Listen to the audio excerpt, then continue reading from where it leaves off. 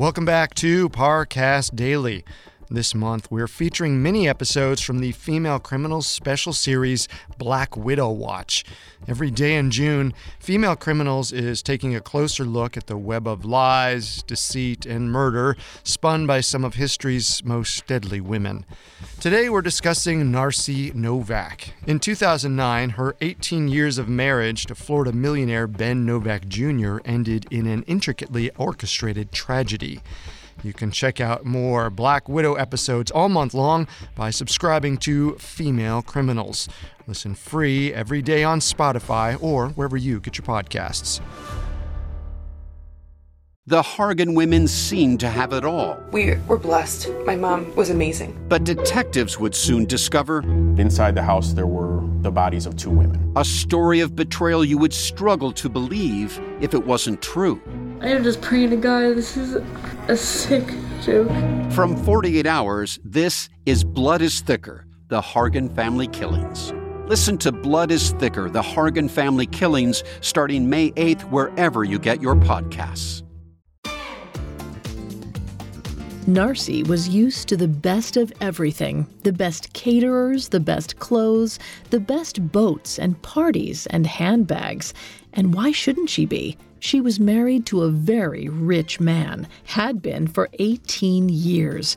She'd stuck with him through infidelity. She'd put up with his arrogant, difficult personality. Luxury was her reward. But Narcy was starting to get worried. This mistress, Rebecca Bliss, was different from the others. It had gone on for so long, almost 2 years, and Ben seemed to be serious about her.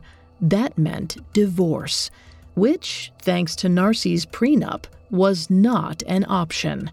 No, she wouldn't be getting a divorce. She'd rather die than give up her lavish lifestyle.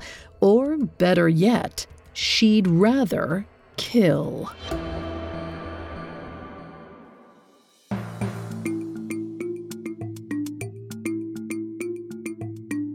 Welcome to Black Widow Watch. Like the deadly spider they're named for, many female criminals have used the promise of love to trap and kill their victims. These men believed they'd found the person they would spend their lives with. Instead, they'd wandered right into the web of a deadly predator. Throughout this month, I'm taking a look at the world's most notorious Black Widows. In these episodes, I'll uncover what made these women decide to murder the people they'd vowed to love and cherish. We'll detail the specific methods they used to carry out these ends. And finally, we'll explore what made their respective prey susceptible to the charms of a predator in disguise. Today, we're discussing Narcy Novack. In 2009, her 18-year marriage to Florida millionaire Ben Novack Jr. ended in what most people would label a tragedy. Ben was beaten to death in a New York State hotel room, and Narcy found the body. But in reality, Narcy had orchestrated the whole thing. After all, she couldn't let Ben divorce her and leave her with nothing. That would be the real tragedy. More on Narcy Novack after this.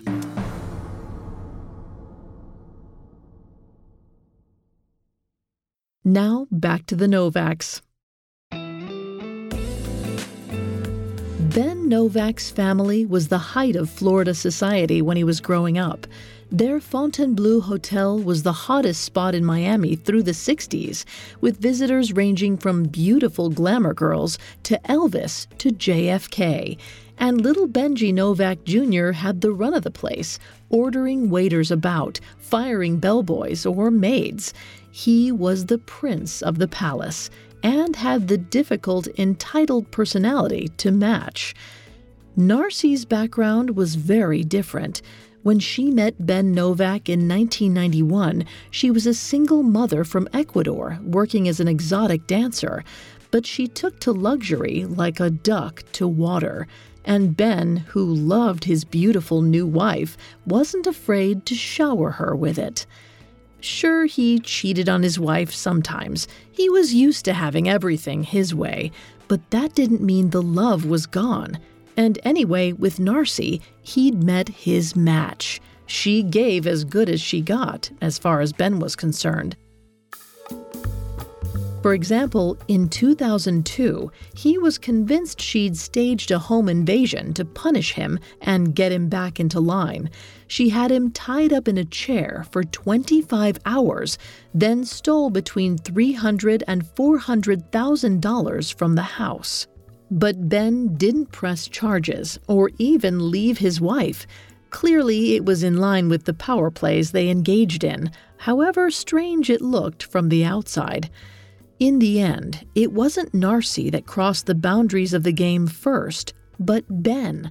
In 2009, after 18 years of marriage, his philandering ways looked like they were finally leading towards divorce and a new wife. Narcy couldn't accept that.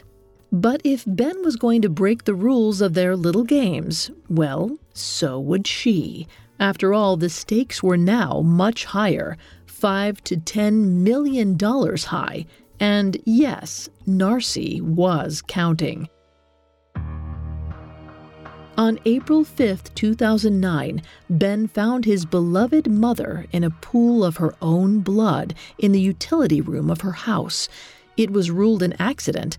Authorities believed she had experienced a series of falls. After all, Bernice Novack was an elderly woman. A fall could do a lot of damage.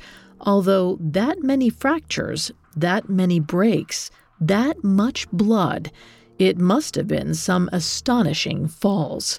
On July 12, 2009, tragedy struck the family again. Narcy found Ben bound and beaten to death in the Hilton Hotel penthouse suite they were sharing in the suburbs outside New York City. Perhaps most disturbing of all, his eyes were gouged out. Not an accident, not a robbery gone wrong. This was personal and very much purposeful. The police investigation led them to Narcy's brother, a Philadelphia bus driver, and the story they pieced together was as dark a family drama as they come. Narcy, with the help of her brother, had hired toughs to beat not just her husband, but also her mother-in-law to death. In the case of her husband, she'd been in the room when the murder happened, directing the hired men every step of the way, including when it came to Ben Novack's wandering eyes. But Narcy's quest for vengeance and Novack's money didn't stop there. One of the hitmen she'd worked with had a picture of Narcy's adult daughter, May, in his wallet. Investigators were aware that May had been close with her stepfather and suspicious of her mother's role in his death, and they came to an appalling conclusion. Narcy's hit list didn't end with her husband. Her own daughter was next. Ironically, Narcy's brother tried to pin the murders on May, but the evidence wasn't there, and in the end, it wasn't a hard case to bring home. All the hitmen Narcy worked with cooperated with the prosecution in exchange for lenient sentencing. Both Narcy and her brother, meanwhile, are in prison for life, without possibility of parole, and not a chance of an Hermes scarf or a yacht.